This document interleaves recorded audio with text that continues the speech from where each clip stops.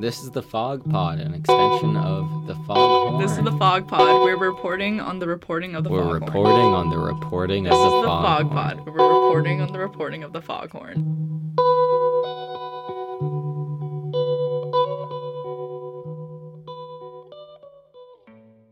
Hello, everybody. Welcome to another edition of the San Francisco Foghorns Fog Pod, the only podcast done by the student-run, student-led newspaper on campus.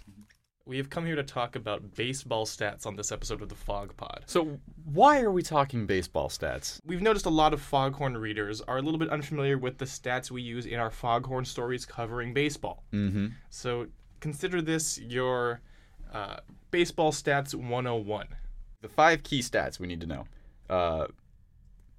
BA, BB, OBP, SLG, slugging, and WAR. Bless you. Yes, correct.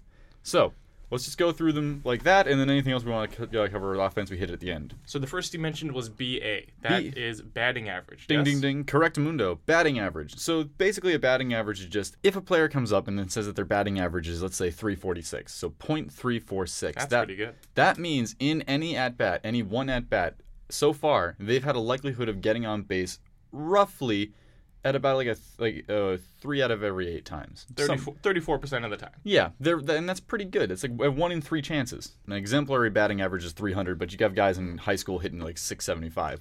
I'll say we've got a freshman this year named Harris Williams. He's a 5'9" outfielder from Denver, Colorado. In his senior year of high school at Denver North High School, he put up, you ready for this? A .661 batting average. Oof. So this is actually where you have to understand a little bit of the minutia of the game. So every time anytime any player goes up for an at bat, okay, there's a thing called a strike zone that the pitcher has to land pitches in to get strikes on the batter. That's where the 3 strikes are out comes from. However, there's also if a pitch is thrown and it does not get within the strike zone or is not swung on, that is a ball. So to clarify, the strike zone is from the batter's knees to the letters on the chest of his jersey and the width of home plate itself. Yes. If a pitch goes anywhere else that's not in the strike zone or is not swung on by a batter and is not in the strike zone, it is a ball. And if a player in an at-bat accrues 4 balls, they get a walk, which is just the free pass down to first. Yes. So, now what happens if I was to be like, oh, I want to know how often this player gets on base. I don't care if it's a walk, I don't care if it's a hit, I don't care if it's a hit by pitch. Which also sends you to first base. Yeah. I don't care about any of that. I just want to know if they're getting on base. Is there a stat for that? So you're saying you want like a percentage of how often the player gets on base? Yeah, like an on-base percentage. Hey, I think I've heard of that. Yeah, it's OBP. Oh, yeah. You know me. Yeah. OBP stands for on-base percentage, and it does exactly that. You take a player's batting average, and you take how often they're getting on base via a walk and or hit by pitch. You combine the two together, and then you get their on-base percentage. A player could hit like a single, which they gets them to first base, but they can also hit a double or a triple or the coup de grace, home run. Yes. Okay, which is much, much more. Those are worth more than a single, wouldn't you say? Usually, yes. Yeah. So for them, like, what if I wanted to know how, like, the likelihood of this person is going to hit, like, an extra base hit, is going to do more in an at-bat than just reach first? So you think, like, a percentage of, like, an average of what base they get to on any given at-bat? I want to know if they're a slugger or not. I want to know if they're handing out souvenirs. So a slugging percentage it assigns a value to different types of hits. So, for example, a single would be 1 point, a double is 2 points, a triple is 3 points, a home run is 4, an out of any kind is 0. And you assign those to every at-bat batter has in their season, their career, even in one game. And you average those out to roughly the average base, if you will, that this hitter will reach in a given at-bat. That is the slugging percentage. Correctamundo. Now, the higher the slugging percentage, the more you'd consider this hitter a power hitter. Yes. So, let's look at the best power hitter that was in the league last year. In Major League Baseball. Yeah.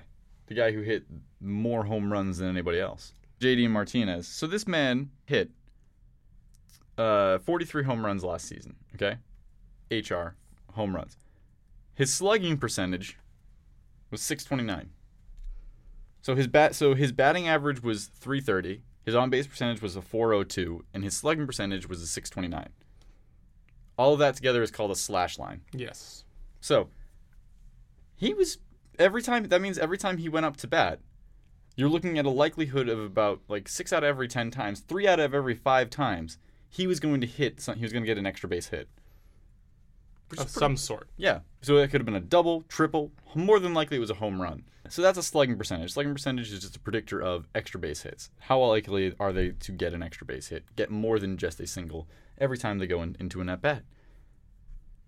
Which brings us to another statistic that should be explained is an RBI. Yes. This is also sometimes referred to as a RBI. Yes. So RBI, stands for run batted in. So if a player comes up to bat and there is a man on second, and let's say the person that comes up to bat were to hit a double, so that they go from the home plate to first to second, the player that's on second might The runner might go from second to third to home, and once they're home, and they're safe, that's a run scored. Yes. So what happened is the batter has now batted in a run batted in. Yes.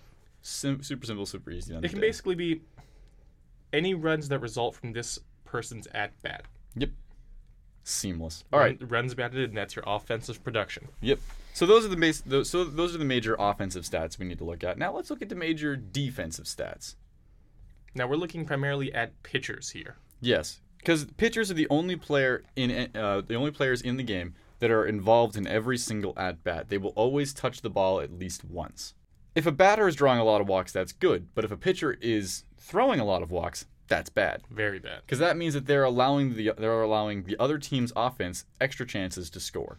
And then there's also the W/L, which is wins and losses. Now, what is a win and a loss? So a win and a loss, the way that these are calculated, it's pretty weird. And also we'll get into a little bit about why certain things happen the way, or why statistics are valued more than others. So a win and a loss is calculated. Let's say a pitcher has pitched into the 7th inning, and their team has scored 2 runs, and the pitcher has kept the opposing team to 0 runs. And then you go the last 2 innings, and no runs are scored, so the game ends at 2-0. So the pitcher that was on the mound as the team had scored those first 2 runs and was in the lead as the time that they were pulled off, wins the game. Yes. And then the opposing pitcher, have they given up those 2 runs, and then their team scored no runs, loses the game. How deep into the game do you have to pitch to earn a win? I think it's 5 innings. You have to go at least 5 innings to be eligible to win a game. Yeah, a win cannot be awarded to any pitcher who was taken out of the game before the end of the 5th inning. Yes. Now, some of you might be saying, well, now hold on. What if a pitcher gave up 2 runs and the other team, and then their team also scored 2 runs? So the game is 2-2 when they're pulled out. What do they get there? They get a no decision. Yes. The next pitcher that's out there on the field for when their team takes the lead is then the next one that is eligible to win the game. So, to simplify it into one sentence, the win is awarded to whichever pitcher was in the game when their team took their final lead. Yep. Simple, right? Oh, yeah. It's totally simple. I don't hate this game at all. So, let's analyze why wins and losses are no longer as important. And it's because of these other stats that we're about to get into. First one, ERA, which stands for earned run average. Or it's a summation of every time a pitcher goes out into a game, how many runs are they likely to give up per 9 innings? So if a pitcher has an earned run average of, let's say, 3.5, that means that in every game so far that they've pitched that year, per every 9 innings, they're likely to give up 3.5 runs. So the lower an ERA is, in theory, the better the pitcher is. However, ERA also goes into to analyze if an ERA is good or not. You have to look at how many innings pitched the pitcher has. Yes. For example, going to the Red Sox, because I'm a Red Sox fan. Disgusting. Ryan Brazier last year had a 1.14 ERA.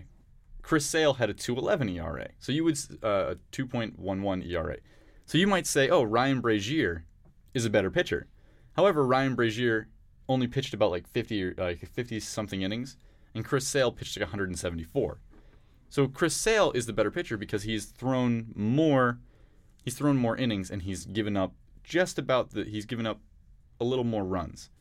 So that's why ERA can be misleading. Then there is a whip. Want to explain what a whip is? Like Indiana Jones? No, like in the game of baseball. What does WHIP stand for? Now this one, it's an acronym for a math formula. So, try to calm your excitement here. WHIP is walks plus hits divided by innings pitched. So it boils down to essentially for every 3 outs that a pitcher will pitch, how many times are they going to let somebody get on base? Ideally, the lower the WHIP, the better, because that means they're not giving up base runners, and you can't score without base runners. But the average WHIP is in a little over 1. Yeah. Typically. Let's back up for 1 second. The two biggest stats when measuring pitchers you'll see are ERA and WHIP. So which one means more? I like WHIP. I am partial to WHIP because I think it's a better barometer of a pitcher's dominance, because in the era of baseball we're in, where pitching outings are getting shorter and more pitches are being used, the ERA is becoming less and less representative of what you'll get from a given pitcher in a given game. Because even today, a complete game from a pitcher, when they pitch 9 innings, is very uncommon. The ERA definitely has value. I just think its value has decreased in the last few years. I find it a more helpful stat to the casual fan, because it's like, because the exciting thing about baseball is the scoring. So if I'm not seeing someone score, and I'm like, why do I care? These are 2 schools of thought on baseball stats. Yes. Let's move on. The next stat that we're going to cover, K through 9, which just stands for how many strikeouts a pitcher is going to have through 9 innings. So if a pitcher has a strikeout, if they register a strikeout, it goes down as a K in the scorer's log. The last stat that we really need to get to, the big one, the big kahuna, WAR, wins above replacement. What is it good for? Looking at a player and saying, if they were to be any other player in the league and they were playing this same position, how many more wins will a team have because this other player is in the lineup rather than a basic replacement level player? So a guy like Mookie Betts, okay, American League MVP, big man on campus. Last year, he had an offensive WAR, because you can also break it up into offensive and defensive WAR. He had an offensive WAR of 8.7. So for over the course of the entire season, having Mookie Betts in the game rather than your average player in Major League Baseball gave you 8.7 more wins. How many games did the Boston Red Sox win last season? I think it's like 113 or something like that. 112. So without him, they would have... Well, if at an average level player instead of Mookie Betts, they only would have won 105 games, is what this stat tells us. Yeah. Now, for those of you trying to ask, well, this seems like a pretty nifty formula. How is it calculated? You're really sorry you asked this. Because there are different formulas for WAR based on what database you use.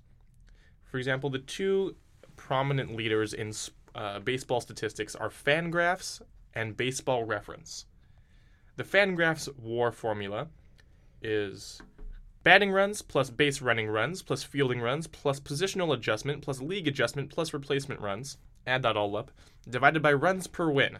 But the general rule of thumb here, according to Fangraphs, is that a scrub, as they describe it, is 0 to 1 WAR per year.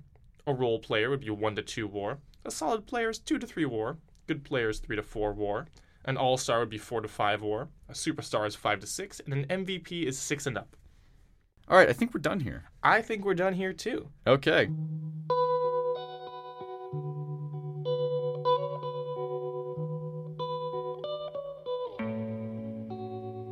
Well, I am your host this week, Kalen Burney, the sports editor of Foghorn. Joining me this week was Christopher Francis. He wrote a story this week about the Baseball Stats Primer, and we just gave it to you live here. This is the Fog Pod. Thank you very much for listening. We'll see you not next week because of spring break, but the week after that.